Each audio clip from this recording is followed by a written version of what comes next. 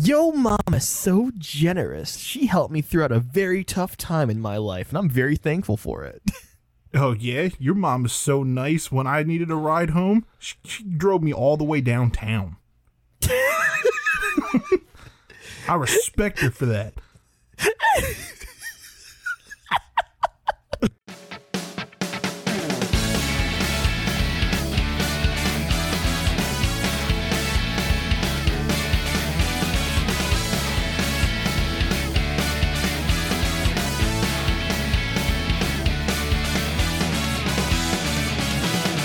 You ever see The Ringer?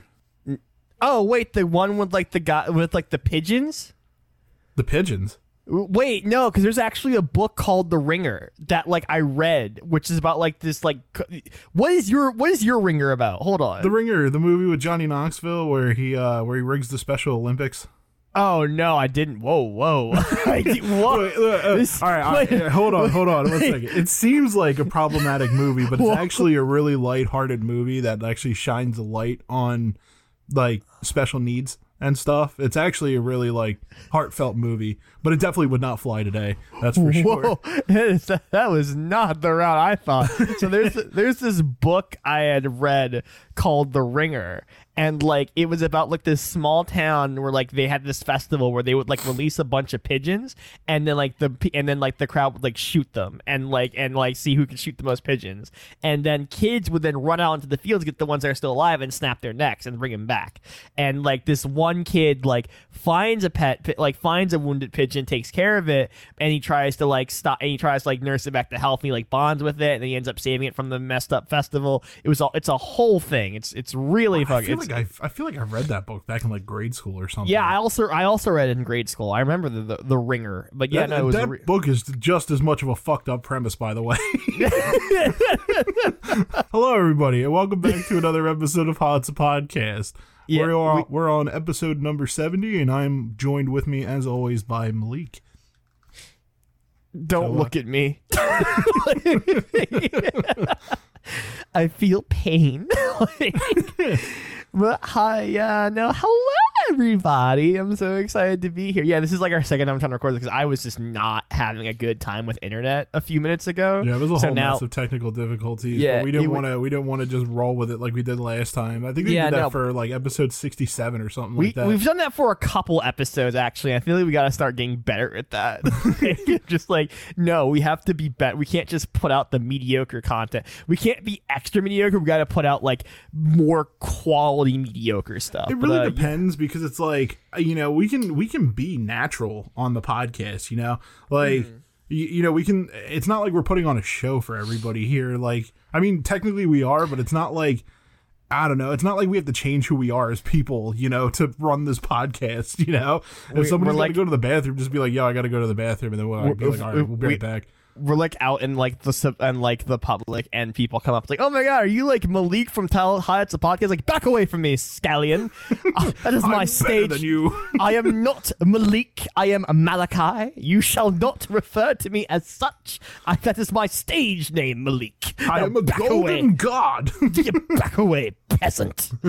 Oh my god, it's funny. Like you mentioned that. Like I keep thinking about like how like Glenn Howerton was meant to be was almost Star-Lord for the MCU, and I just keep thinking about like Dennis Reynolds like moments with Star-Lord, like Gamora, you bitch. Gamora, you bitch. You fat bitch. What does he say? Idiots, savages. Just like he's like a starter ship. No, the Milano is a finisher ship. No, be gone, vile man. Transporter of golden gods. It's like, Rocket, I will skin you alive and dice you into Nebula. I will skin you alive and dice you into tiny pieces and then make you a pulpy man. Dennis Reynolds is an actual serial killer. Oh yeah, 100%. Yeah. Oh my god. But yeah, no. Like I was like thinking, it's insane thinking about like, some of the people that were like almost cast. Like apparently, I had read somewhere that like, you know, the like Adam Sandler and like David Tennant were eyed for Rocket. I'm trying to think of other like John Krasinski as like Captain America, because he also really wanted that role. Like he was trying hard to get it, and to the point where like he was he like, remember in like The Office, Jim just shows up like buff as hell. He's just jacked. Because that was him trying to get the role of Captain America. I remember Tom Cruise was also Iron Man as well. That would have been such a weird decision. I don't know. Yeah. A lot of people are about it, but like I'm just not. I don't know. Tom Cruise just doesn't seem like a Tony Stark to me. He was like because now we've had Robert Downey Jr., but could you imagine if we never got Robert Downey Jr. and we just would have had Tom Cruise for all that time? Joaquin Phoenix was apparently eyed for Doctor Strange as well. That would have been very interesting. I love Joaquin Phoenix as an actor, man. He's so good. It would have been so weird. That would have been very weird, but it's not too far away from his range. You know what I mean? Mm-hmm. Like his acting performances. It's not that's the type of movie that's not too far off from things that he's done in the past. I remember Allison Brie was also almost in Captain America. She was one of the people eyed to play Sharon Carter apparently at first before they got Emily Van Camp. I'm trying to think who else was like eyed for the roles as well that I'm trying to think of. It is a fun constant thing of like almost castings as well that like almost happened. There was someone else. I remember like Quicksilver almost didn't happen because Aaron Taylor Johnson didn't want to do like the whole franchise thing. He like he didn't want to like be all over the place. He like only wanted to do like the one movie, which is like Joss Whedon was like going to his house like, look, just do the one movie. I'll kill you off, but like you're my Quicksilver. Like I need you as Quicksilver. I'm like, okay, like yeah. But yeah, no, like also fuck Joss Whedon. Piece of shit. That was a weird casting choice because shortly after Age of Ultron came Godzilla, or either before that. It was either before or after. No, it would have been before because 2015. So it was like, that's just a weird casting choice for Elizabeth Olsen and Aaron Taylor Johnson as brother and sister when they just last year they played husband and wife in Godzilla. Yeah. It was so like, what the hell? Like, and it's crazy too because there actually is an incest storyline between Quicksilver and Scarlet Witch in the comics. So it was like, oh no, oh man, that's bad. Yeah, I'm like, oh no, this is uncomfortable. Speaking of which, we got some MonsterVerse news too. Not too long ago, we're getting a lot of MonsterVerse. We're getting a TV series on like Apple TV. I think we're getting a Godzilla vs Kong 2. I think it has a title now. Actually, oh, what is it? It's Godzilla and Kong, and I forget what the full title is. Let me look this up real quick. But it's now Godzilla and Kong. I know that. Yeah, they announced a couple things, and I'm so excited because I was really worried that like Godzilla. It's Godzilla X Kong, the new Empire. That's what you say when like you ship people, though. Like you say that character X that they're character. lovers now. They do not. Like, oh no. Oh my god! I never even told you. One random day at work, I came up with a grouping for all of my like closest friends in the MonsterVerse, like who they relate to. Okay. So, and I think two people have told, like both Tim and Adam said that I've nailed this.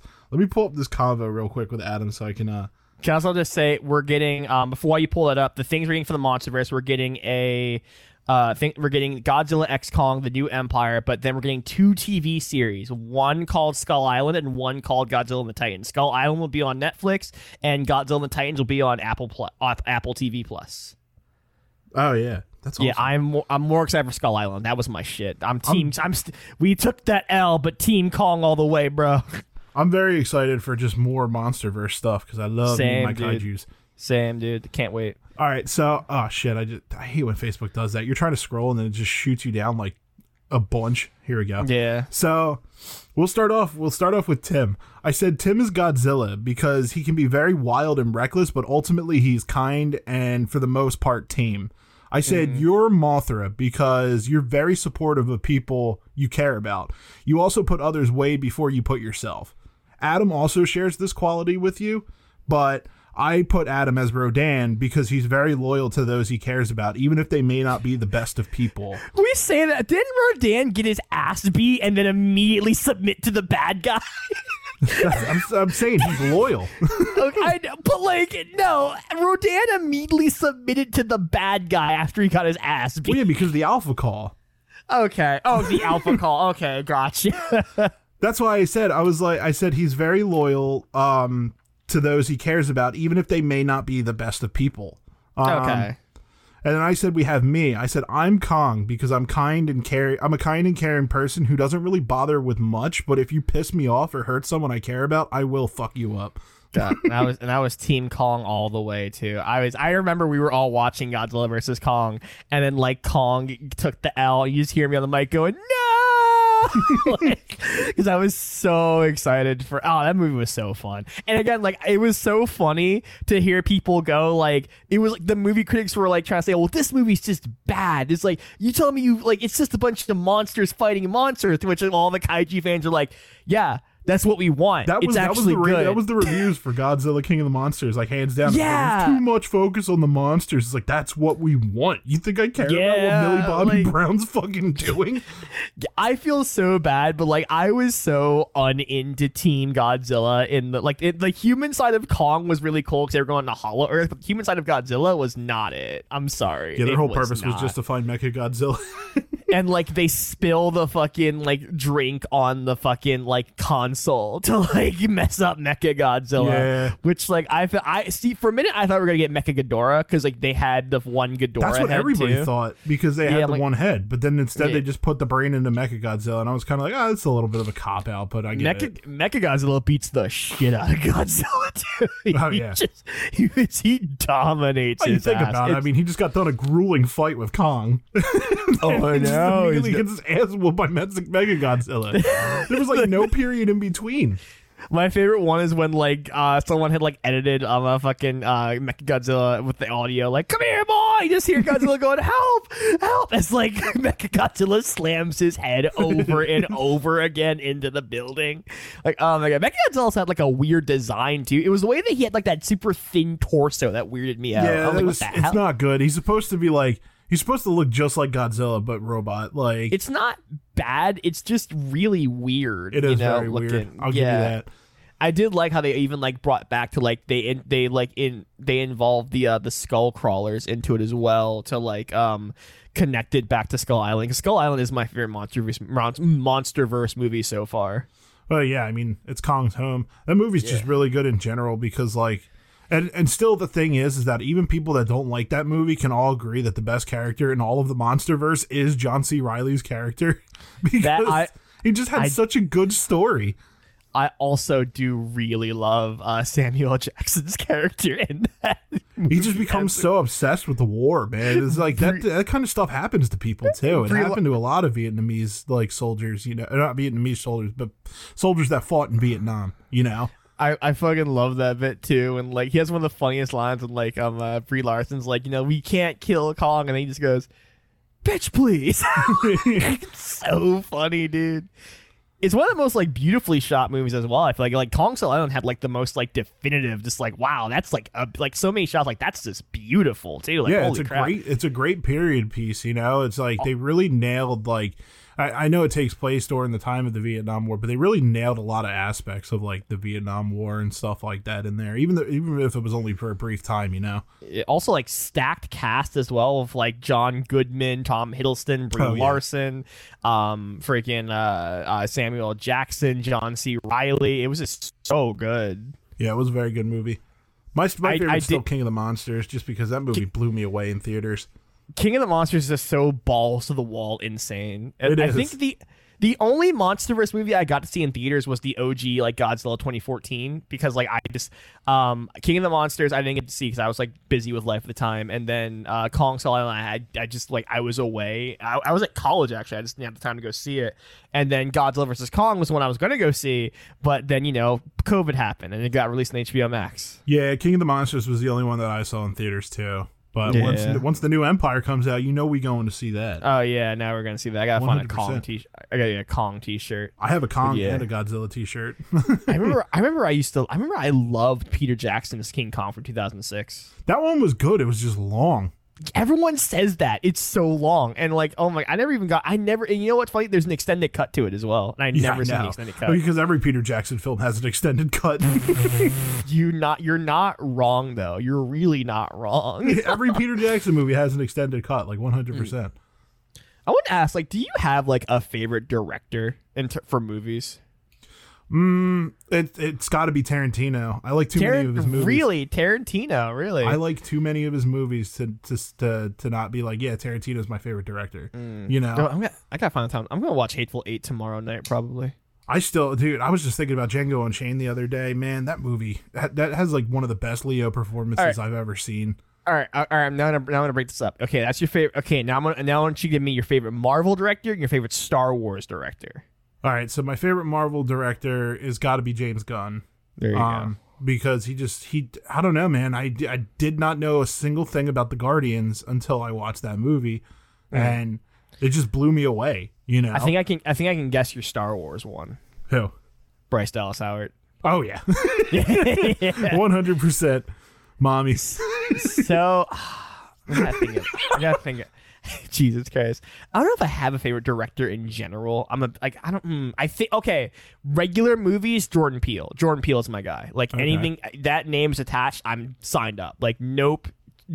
I came to the realization I need to write something as good as Nope, and that I feel is as good as Nope, or I'm not gonna feel complete in life.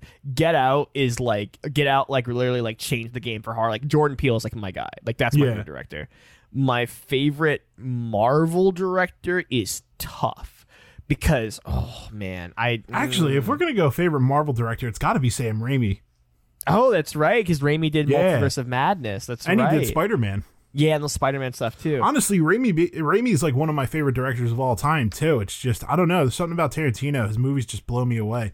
Like I didn't think anything would be Once Upon a Time in Hollywood for me when it came to Tarantino. Hateful Eight almost did it. I was like, damn, I was so fucking blown away by that movie. So for Marvel, it's probably gotta be.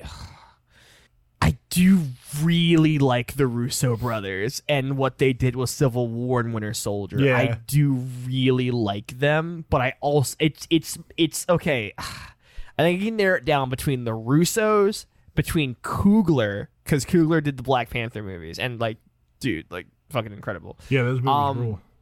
I think I'm going to have to give it. Oh my god! Also, like Michael Giacchino with Werewolf by Night. Oh wow, yeah. Like oh my god, that was his directorial debut. I think that was his debut as well too. Like oh my god. But like I think I may have to give it to Coogler because Coogler was the first one in the MCU to actually make me like bawl my eyes out, cry. But like. Yeah, it's between Coogler and the Russo brothers because there's something about like when the Russo brothers directed just like fucking like changed the game for me. You know, Winter Soldier I still watch, but Winter Soldier still holds up. Winter Soldier is still like holy crap, this is like a powerful movie. You know, it's I watched this. I'm like, this is just as good as I remember it being. Like when I saw it in 2014. Like like it's insane. We had Winter Soldier and Guardians of the Galaxy back to back in 1 year. Yeah, no, that's crazy to think about. Yeah. I didn't see the first Guardians in theaters. I saw that when did I see that? I know I saw it on my own time. I just didn't know. I just can't pinpoint exactly when. You know, now my memory gets so faded sometimes. It's just kind of like, yeah, you know, I've seen that movie a long time ago, and I can't remember exactly where, but it's just kind of was always there that I liked it. You know?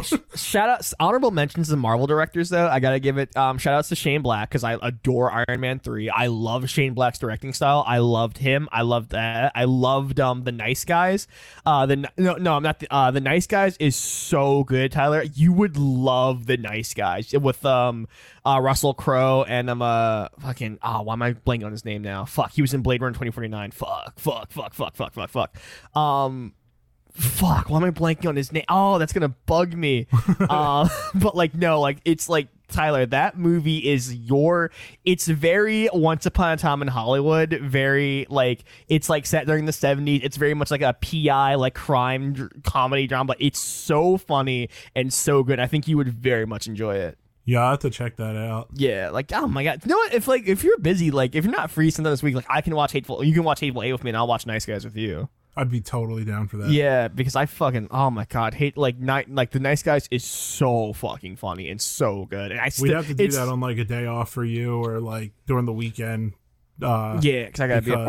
Or just do it like early enough that like I'm not or enough like do it like late early enough that I don't have to like go to bed immediately or like early in the day, the afternoon or something like that. Because I get off at like 3 like throughout this week.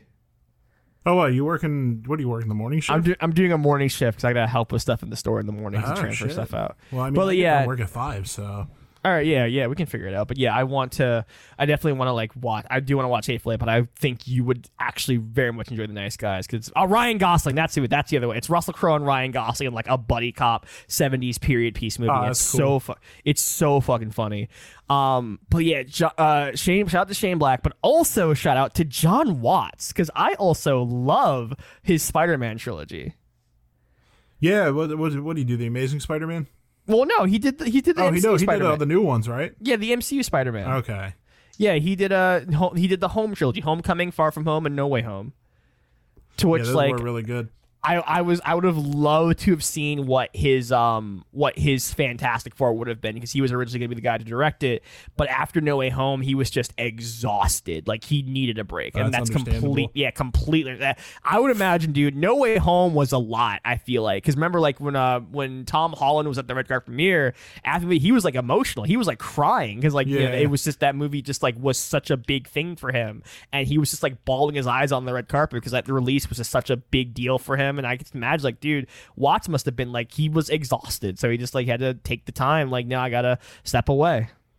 The thing is that like the thing with movies, I talked about this with Adam the other day. I thought it came off as a pompous like opinion of mine, but I really don't think it's all that pompous anymore. Now that I think about it, it's like I feel like we're in a day and age where a lot of people like to give credit to a director for something that they didn't even like do. You know, it's like prime example is did Ryan? So let me ask you this: did Ryan Johnson write The Last Jedi? I don't think. I think he's not credit. I think he had a hand in it. I know. I forgot The Last Jedi's writers, but I think he worked on the script because there was a couple people worked on the scripts. A lot of people forget Carrie Fisher actually worked on Last Jedi script because she did like script treatments and shit. So like it was. Let me see if I can find it. And here's to my no, yes, he did write it. Ryan Johnson is credited as the writer. Oh, okay.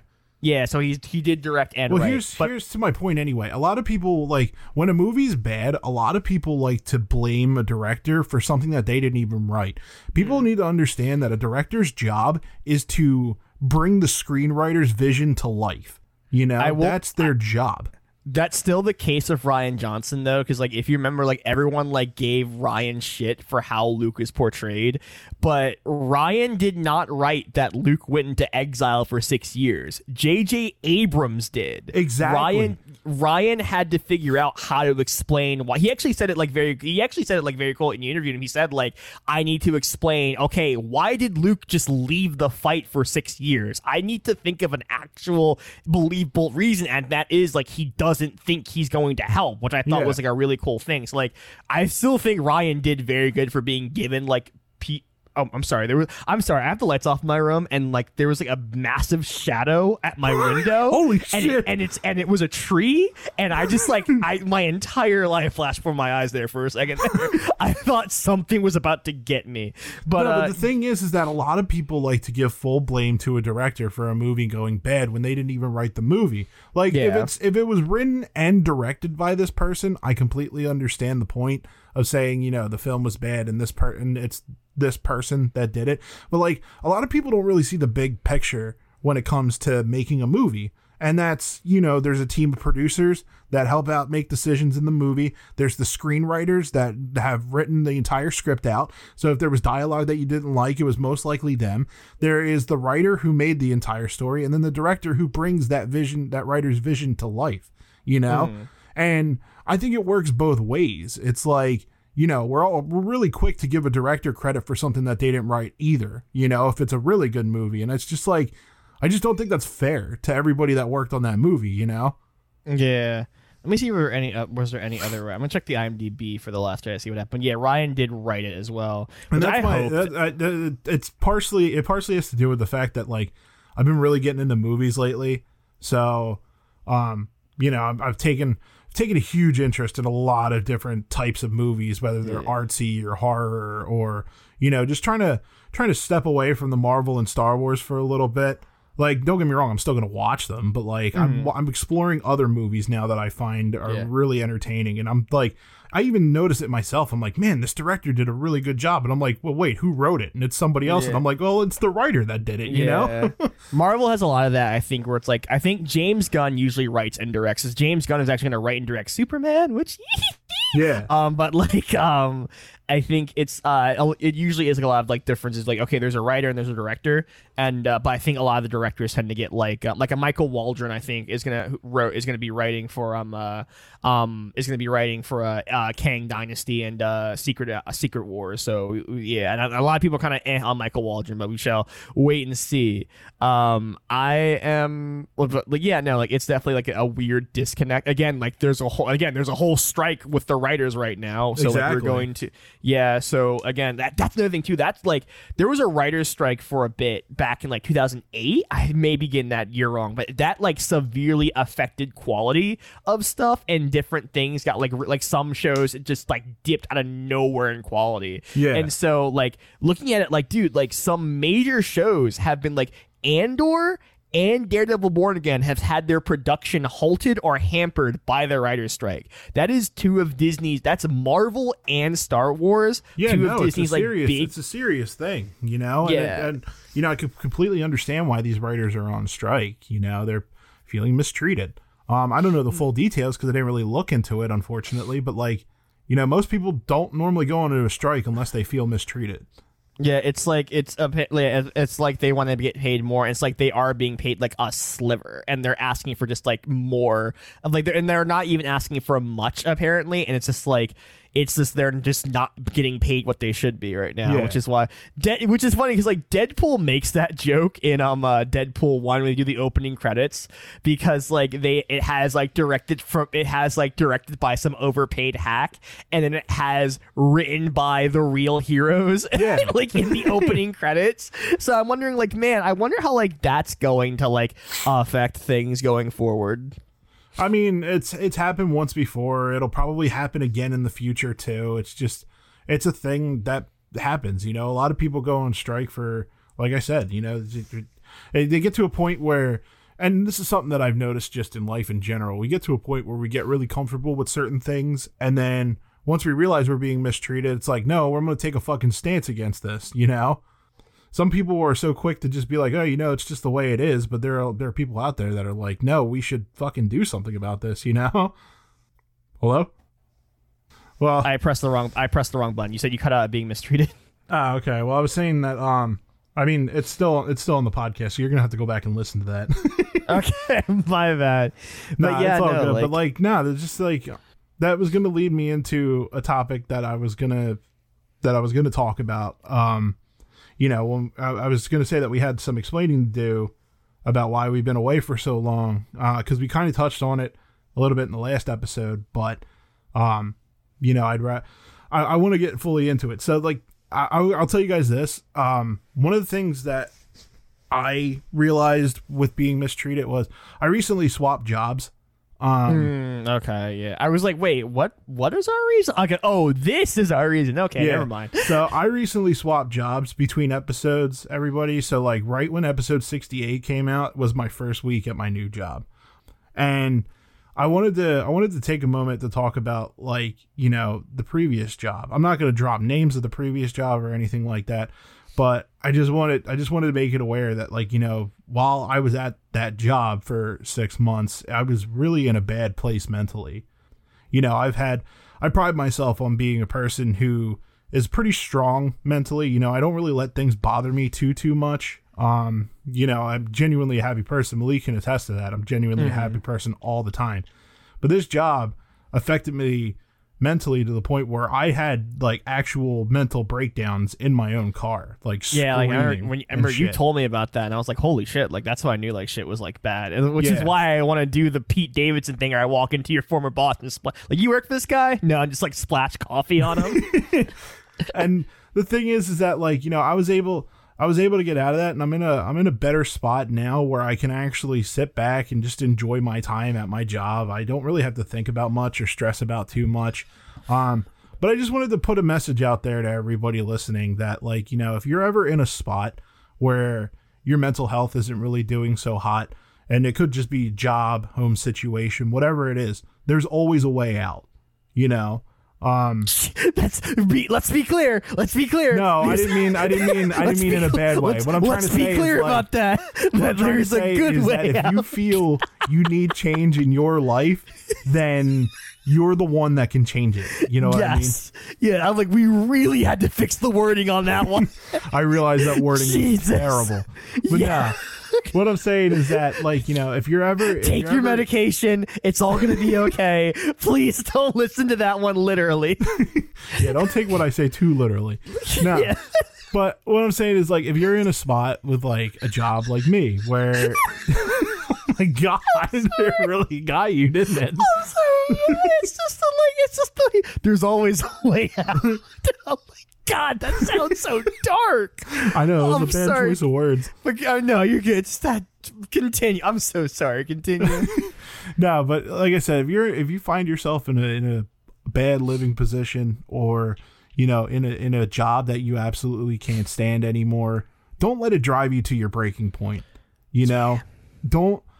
You are in charge of your own life, and you can change pretty much. You can change the way your life is. For me, it was, you know, I worked this job for 3 months. I knew it was bad. By the third month, by my 3rd month trial period was done, I knew the job was terrible, but I still stuck around for an extra 3 months because I thought maybe it would get a little bit better. Now that I was like an actual full member, you know, I wasn't on a trial run or anything like that, and it didn't. It got worse. And you know, it was about time that I finally put my foot down and just, you know, started applying to a bunch of different places, and now I'm in a much better position where, like I said, I don't have to stress about certain things. Like, I do parts delivery now, so I just deliver parts to my customers and I go about my business, you know? Fuck yeah. It's funny. Oh, I'm sorry. You have more to say. Well, I was just going to say, you know, it's important to not settle. You know, you should always, if you feel that you can do better, do better. You know, I mean, I know it's a little bit easier said than done, but you know, you shouldn't procrastinate on things that are really important to you. One of my favorite sayings is, "You've come this far to only come this far." So, yeah. Damn. It's funny you mentioned that because, like, I was working Target, and 2 people from who used to work at GameStop came in, and they're like, "Oh shit," because I got called to the tech section to come over and grab some things. I go over and grab the key, and I walk over. It's 2 people who used Target. It's actually I don't care if I say that. It was Matt from I probably shouldn't say the last name, but like Matt, but like it was Matt from 666 and like Justin. You remember them? Yeah, I remember them. Yeah, we came in and we just started shooting shit, and like, yeah, no, like what, and we all started to realize, wasn't GameStop just awful? And like, yeah, no, we're all at like much better jobs. And I told them, like, yeah, no, like I feel like I'm treated like a person. Yeah, no, we don't care. Fuck GameStop. Yeah. So like, yeah, we've all worked for me and you. And both that's exactly to my point. There is that normally you don't realize it until you're gone from that place, that there are places out there that are better. I remember, like, I'm here talking, man, I'm being paid more, I'm given a set schedule, and I'm not being like jerked around. My bosses don't call me and yell at me and curse me out over the phone. Yeah. The LP doesn't come in and like curse me out in front of other coworkers because I messed up one thing. I'm like, this is like much better. Like, you know? Yeah. And the thing with my last job was that I was turning into a person that I didn't like. You know, I saw myself being really spiteful towards my own boss, and, you know, just generally just being anxious all the time, mind racing constantly, trying to worry about things that really weren't that important to begin with.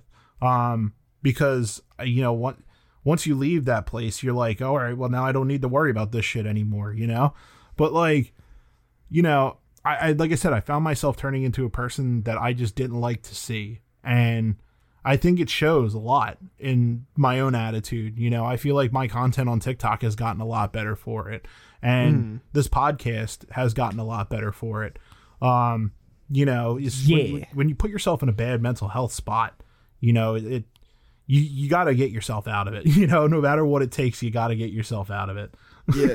That was like something I had like realization as I GameStop legitimately had me like I was like super depressed. Like I was like a trigger warning here, but like I was like self-harming and was like very bad. Like, cause again, like the stress of that place was just so bad. Mm-hmm.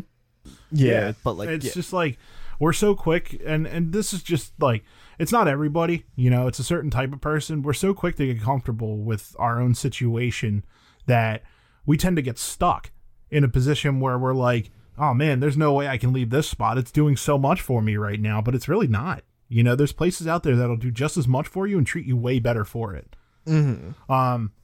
Like prime example is my new boss. My new boss is a great person. He comes out and he messes with us all the time. You know, he's using he calls me by the nickname that everybody at my job calls me now. I'm Animal from the Muppets. Animal. Like, they call me Animal there because of the way my hair is and because I'm just a general beast when it comes to lifting things. Fucking Animal from the Muppets. Yeah, man. It's pretty great. I love it. I have to text everyone that like you're called Animal. That's so good. Oh, dude, my the other God. day, like a prime example was the other day. The other day, like literally on Wednesday, I had an item for one of my customers, and I asked one of the guys, you know, I was down at the loading dock and I didn't want to go up the ramp to get back up and grab it. So I asked one of the guys to bring it over my way, and he was like, "Oh, be careful, it's labeled as heavy. You know, it's a radiator." And I'm like, this is nothing. And immediately he turns to one of my other coworkers and he goes, "Watch Animal at work here." So I just lift this thing up like it's fucking nothing. And everybody, like there was a couple people around me, they were cheering for me. Oh my God. And it made me feel so special, you know? Yeah, like it's what it's like here at Target too. Like I feel like I am recognized for doing good. Like again, like they gave me a bonus, like and within my first year of doing there because I was in, like I was doing so good. I was about to go there. I like had like a similar thing going back to switch topics. Like if you had any more to say on the topics, mine was gonna be a little bit of a tone. No, switch. I've said my piece. I said what I needed to say. Yeah, I had like a similar issue with like mental. Well, not similar. I had another issue with, like mental illness because like I recently did my first cosplay. I'm doing Kylo Ren, but like I was like I was so nervous about it because like again like I have like a lot of issues with like body dysmorphia and like how I view like my own body and how I'm like, oh God, it's like this I look so gross. And like the thought of like doing, and like a lot of our friends are like, I feel like I said a lot of our friends are like super conventionally attractive people, so like to see them do cosplay, it's like it's like I can't pull that off. But like no, like I decide, you know what, like a con's coming up, I'm gonna do a lot of meet and greets. I actually want to like do this, so I actually like got like the parts to it. Now I'm doing a Kylo Ren cosplay. I did my videos and shit like that, and like I got to a point where like I looked at an old picture of myself from like not like maybe like 2 years ago, and I looked at it and I'm like, oh my God, like I have lost hella weight because I looked at my picture like from I'll send it to you on the fucking messenger so you can see it, but I did not realize like how much like I had just like slimmed down and changed. But like throughout that entire time I still was dealing with like body dysmorphia because I think it's from like also like hold on, like this is the first picture and then this is the next picture. Like I sent it to like our group chat and like I sent that one Kylo picture to like our group chat. Oh, and yeah, and like Tim had brought up like, dude, like you have slimmed down. Like I didn't see it at first because like when you do have that kind of thing about dysmorphia, you don't see the changes to your body. But like when I did look at that side, I'm like, holy shit, wait, I did not realize I had slimmed down like that. Because like I've always felt like gross, for lack of a better term, about myself in that regard. But like it is still cool to like see that and go like, oh shit, because again, like I think like around that time like I was unemployed, I wasn't really working, I was just like home all day. But like I got a job, I started going out and walking places more, and I started just going and I started getting money, so I started going out in general to places. So I think I without realizing I just started losing weight. So like yeah, no, like now I look like that and I'm like, oh shit, like that's not bad. Dude, I feel the exact same way. I actually just had this realization the other day, when you posted for May the 4th. You know, you had that picture of me and you when we went to go see Return of the Jedi with the orchestra with like Alanis and Luke and Brooke and all. Hi everyone. Yeah, hey everybody. So, but like when you posted that picture on May the 4th, I looked at that picture and I'm like, man, I look really big in that picture. Like, yeah, same. I could honestly almost barely fit in that fucking Mandalorian shirt that I was wearing. And then I saw the picture that you posted previously before that when we went to the Twerp concert. And I looked at myself there and I'm like, wow, I really have been losing weight. It's just such a great thing to see, you know? Yeah, and like I remember, like I like felt so bad because I felt like, man, I'm like, whenever like I would, it got to the point whenever I ate something, I felt like guilty or bad because I'm like, oh my god, like I'm just so like fat, but like something like that was my mindset. But I look at that, I'm like, oh cool. Another thing that like has helped, like I think I'm still like plus size, but like also like I feel like plus size isn't like as a bad thing. Like one thing that kind of helped with like was seeing more like positive views of plus size people, like seeing like pro wrestling I go to, like I look at people like Kevin Owens and Samoa Joe and Keith Lee and I get so excited to see them because they are these like big plus size guys who are like fucking awesome and doing like sick things and shit like that, and like seeing people like, you know, like seeing people thirst after them. Like another good example, Thor in God of War, like seeing everyone like lose at like, oh my god, he looks so like badass and cool, and and like seeing like girls like thirst after this guy with this big belly. I'm like, dude, that's just Tyler. Looking at Thor, like it was really cool to see, and that has like helped with like certain aspects of like, you know, like my like body imagery and shit. Yeah, I mean, I don't have a full blown body dysmorphia, because there are days where I look at myself in the mirror and I think, God, look at you, you ugly motherfucker. And then there's days where I look at myself in the mirror and I'm like, damn, dude, I'm fucking pulling it off right now. I'm in my prime right now. Like, it's either one way or the other. Like, there's no in between. I'm either hot as shit or I'm ugly as shit. That's what I describe like biasmorphia as. It's like not really knowing how to feel about your body. Yeah. Because like it's like, because like there's thinking your body is like gross, but also I think there's also like, okay, like I don't know if this is good or not whenever I look at my body, and I feel, and but like 9 times I usually land on like, okay, like this isn't good, so you have to think about how like, okay, like how like this isn't this, like, oh god, like, you know, it's time to like spiral about how like unattractive I am, you know, like, but yeah, but it's such a it's a weird thing, but like, yeah, no. The key thing, honestly, like, is just, you know, and this is all tied back into the mental health thing. It's like, you know, we can always try and figure out something that we can do to help better ourselves no matter what. I personally believe in that, you know, like, you know, like we've talked about it in the past, you know, I get days where I'm really down and bummed out, and I've actually come to learn a lot about it. It has a lot to do with my ADHD. You know, the more you talk about ADHD, the more I'm thinking, like, am I an undiagnosed ADHD? Because, like, you keep talking about certain things you have to deal with and certain things you've done. I'm like, why does that sound so familiar? I just find it crazy because it's like, you know, growing up, ADHD wasn't really talked about.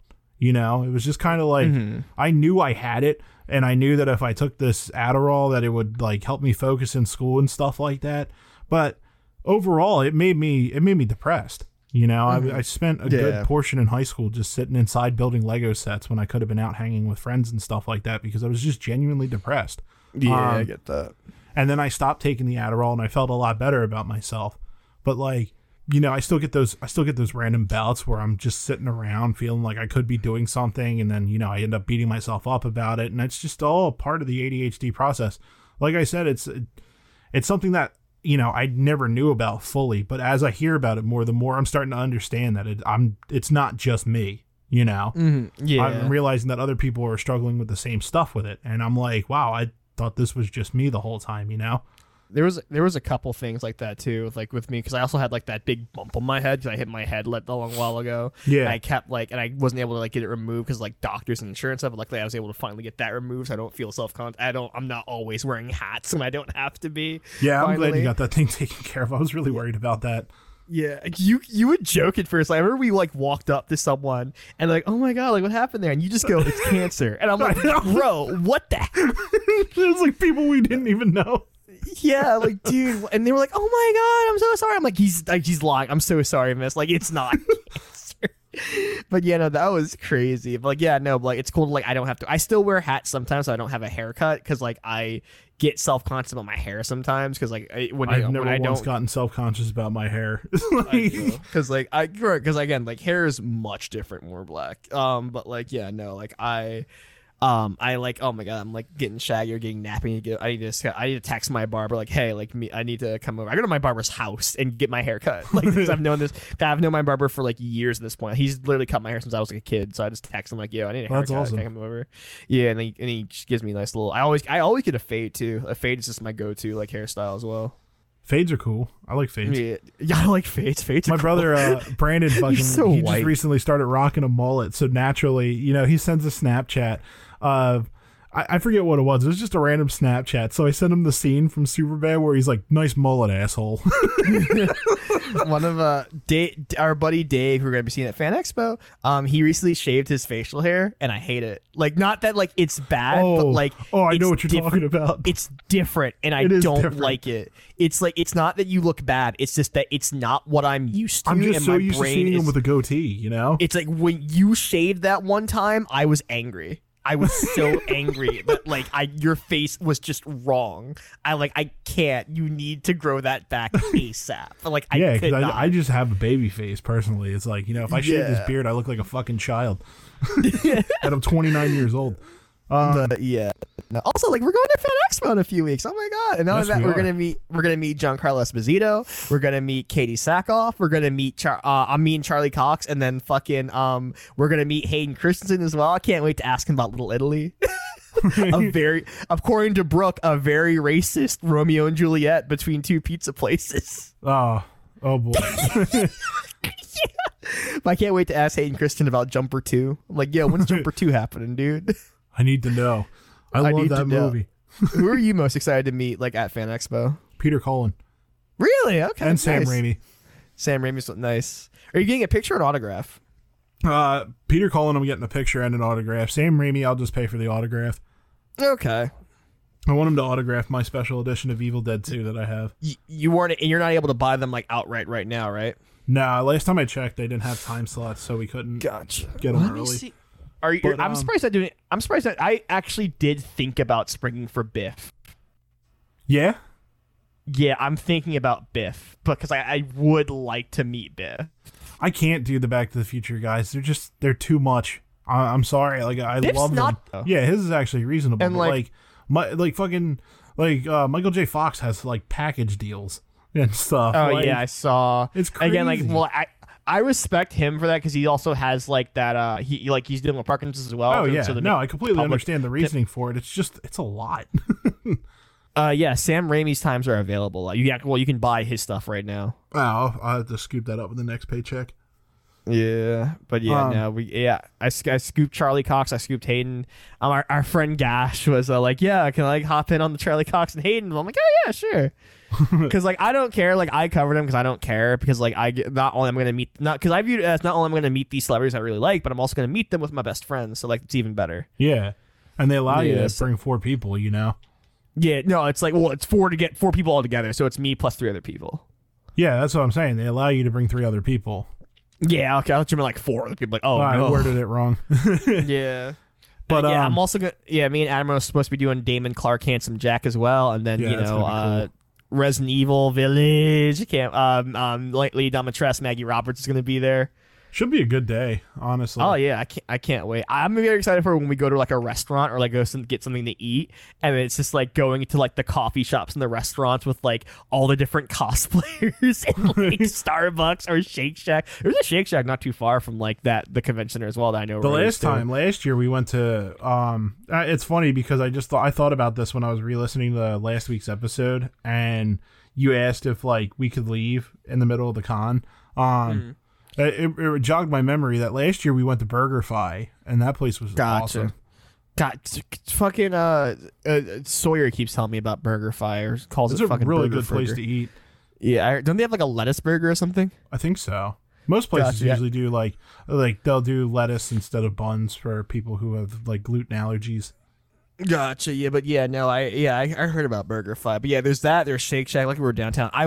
They're my favorite cheesesteak place. It's a little bit of a walk, but like it's like much farther down. It's like towards it's like literally in Old Town. So like it's walkable, but like we're gonna have to walk a bit to get there. But like that's where I go to get my cheesesteaks. I thought about like, hey, like if we're okay, we can like take a trip after the con or whenever. We can like take a trip down there. Yeah, definitely. Get some dinner or Yeah. something. Yeah, I love that place so much. I also gotta get. Yeah, I'm giving Brooke this big Daredevil print that like I have no room for. I figured she'd like it more than me. Oh, that's dope. Yeah, but yeah, no, I can't wait. It's gonna be a lot of mutuals. You need to make your video so you can have all your Transformers mutuals people like gonna be up Yeah, there. I know. I'll make it up. Yeah, I can't fucking wait for Fan Expo. But dude, I wanted to tell you, I've been listening to the Boy Meets World podcast because Did you hear that fart? no. Okay, because I heard the green go when I did it, and I'm like, oh god. Well, now you hear just that? outed yourself. Because like I just saw the green pop up. I'm like, did you hear that? Okay. No, I mean it could have been the fact that something clicked in my closet like right when it happened. So I think I heard that, but Okay. yeah. So I've been listening to a lot of the Boy Meets World podcast because doing route delivery, you kind of get sick of your own music. So I threw on some podcasts to like kind of drown that out. But dude, man. Let me tell you, this podcast is not like the other rewatch podcasts out there. It is crazy.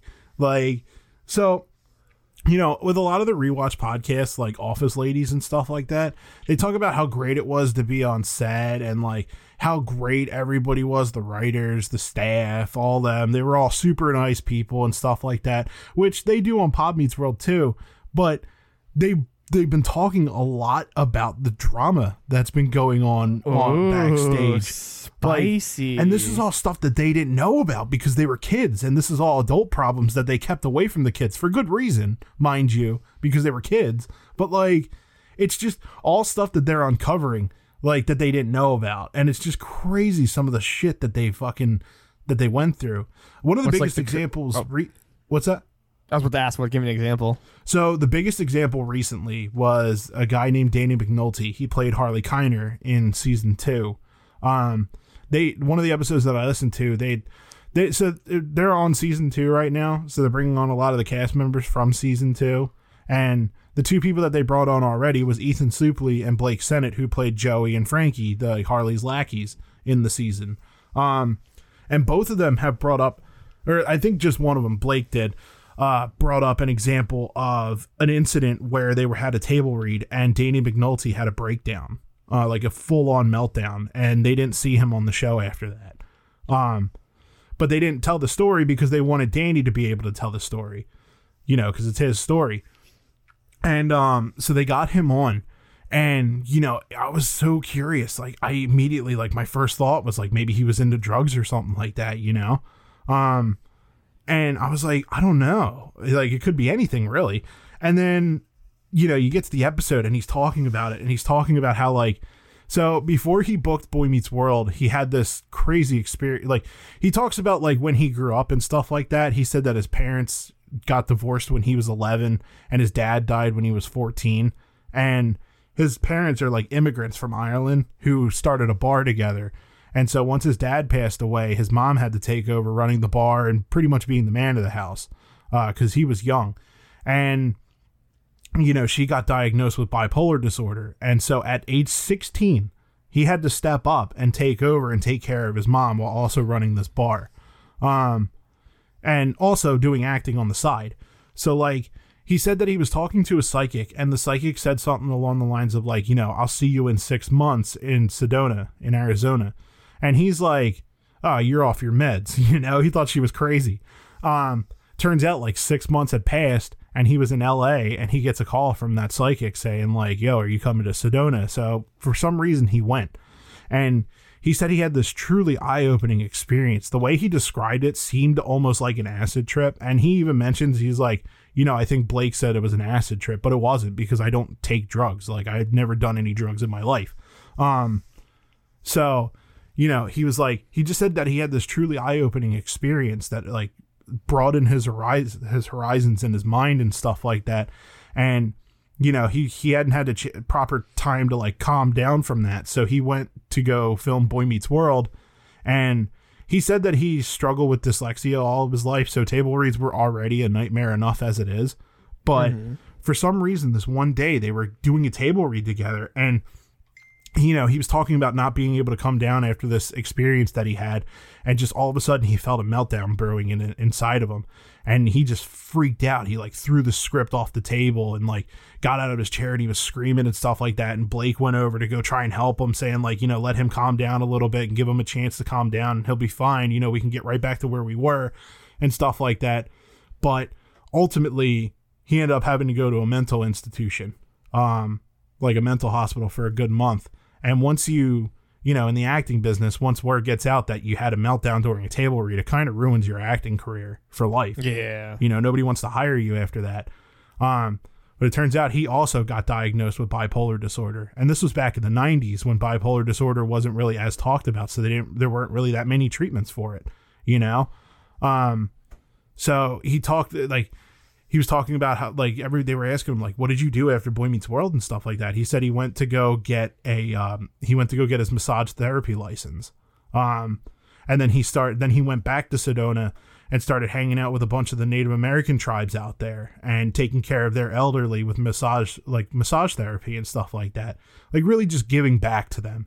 And it's just such a crazy story about how, like, no matter how bad his life got, he always found a way to turn it around and do something positive for somebody else, Yeah, holy shit. And it was just absolutely crazy because, they didn't know about it. Like, Danielle Fishel and Ryder Strong and Will Friedle, they had no idea that all that went down. They were there when the meltdown happened, but, nobody told them what happened. So their first instinct was like, oh, he was probably just struggling with drug addiction or something like that. And they honestly apologized to him for thinking that, it's just crazy. Some of the shit that went on behind the scenes, it's like, you think about, this is a show that I've been watching for years that I care about so deeply, and they do too. And it doesn't affect their opinions on the show or anything like that. It's just some things were handled better than others, unfortunately. Another example was, the show was created by Michael Jacobs and April Kelly, and April Kelly was on for the first season, but a big dispute happened where we don't know the full details of it because it's not properly explained on the podcast or anything like that. But basically what it boiled down to was a disagreement, from what I'm guessing, a disagreement between April Kelly and Michael Jacobs on where they wanted the show to go.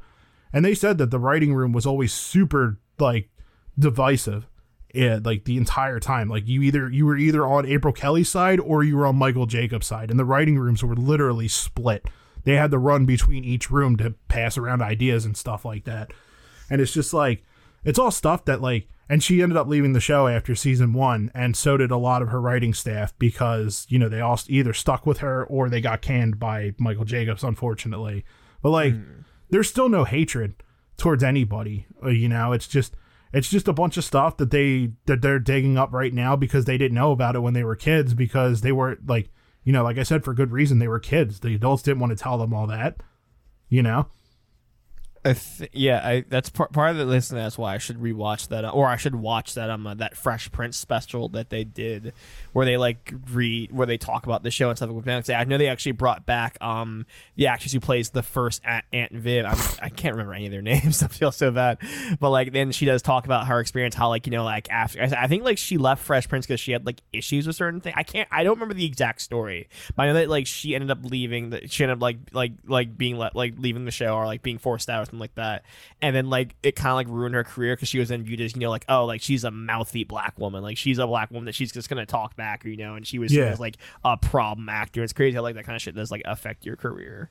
Yeah, it's almost like a branding, it's it's like Hollywood's really quick to decide who you are as a person, and that's not you, but there's really nothing that you can do about it. It sucks, but it's the industry, unfortunately, especially back then. This was an earlier date or earlier age, like the 90s and stuff like that, were completely different. I'm sure they're a lot more, I would hope they're a lot more lenient towards some things now, and they understand certain things, but don't know. There's some stuff that does kind of annoy. Again, the biggest thing to me is the Jenna Ortega Henry Cavill thing, where it's Henry Cavill apparently it says he's he with the whole Witcher thing, he apparently was going he's been fucking going, well, this isn't accurate, and like very very, apparently it said like he's been like very much like, I don't know if it's legitimate, but like clashing with the writers of The Witcher and stuff like that, and everyone's like hearing him like, oh, like he's so like, they're like, oh yeah, fuck yeah, Henry Cavill, like yeah, like do what's right for the fucking product and shit like that. But like Jenna Ortega for Wednesday showed that she was actually very vocal about like Wednesday's portrayal, how the character was written, and like in its regards, and was actually very much, like again, like also like kind of like very much a lot of pushback against like what the writers were telling her, and people were going like, oh, like she's so ungrateful, like why, like like, oh, just like that she's like a problem to work with, shit like that. It's just like something I don't think it's really changed as much as we would like to think. So like I think there's still like issues like that, and that's the thing about the industry, is that when you're playing a character, for example, like you're playing a specific character in a TV show, you're gonna, being an actor, especially like method actors and stuff like that, you're gonna do some heavy research on this person that you're playing. You're gonna want to get into this character's mindset so that you can properly portray the character the way the writer wants you to. And you tend to kind of like, it's like, let's just take Sean from Boy Meets World and Ryder Strong. He started off as a goofball at first. In the first 2 seasons, he's kind of a ditz and he's a dummy and stuff like that. Because in the first season, it wasn't really set in stone that Corey and Sean were going to be the best friends that went through the entire show together. And then season 2, they played Sean off as like a guy who his personality is he likes girls and he's stupid, but it wasn't until, and the one thing that Ryder Strong always wanted to do was he wanted to be a drama actor. He liked doing drama more so than comedy. And eventually he got into a point where he was really able to show, like there were certain episodes where he was able to show that he can deal with more of the drama, and then eventually got what he wanted because Sean ended up becoming a super serious character, like the cult episode, Yeah. And, the thing is that I think sometimes writers just don't agree with the actors or don't want to take in an actor's like opinions when it comes to the character that they're portraying. And then it ultimately turns into a clash where the writer just starts going, oh, they're a problem to work with. And that's not cool, Yeah.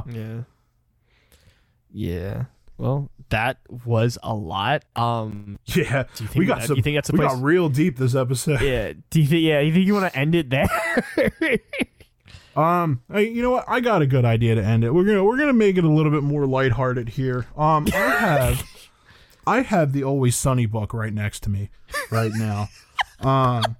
And I'm gonna open up. I'm gonna do just like we did last week. I'm gonna open up to a random page, and I'm just gonna read a verse from the chapter. This chapter is from Conflict Resolution. It's by Dennis. He says, "Hey guys, let's have a little informal rap session here. We're going to get real for a sec, so let it all hang out. If you ask me, it's really the only way to solve anything. Get in there and work it out, for reals. If you couldn't tell by my tone, I'm sitting backward in a chair, and I'm wearing a baseball cap backward. That's just how real this rap session is going to get. Because today we're going to talk about the C word, guys. That's right, conflict." Goodbye, everybody. Remember the C word. Conflict. And nothing else. Goodbye, everybody. Goodbye.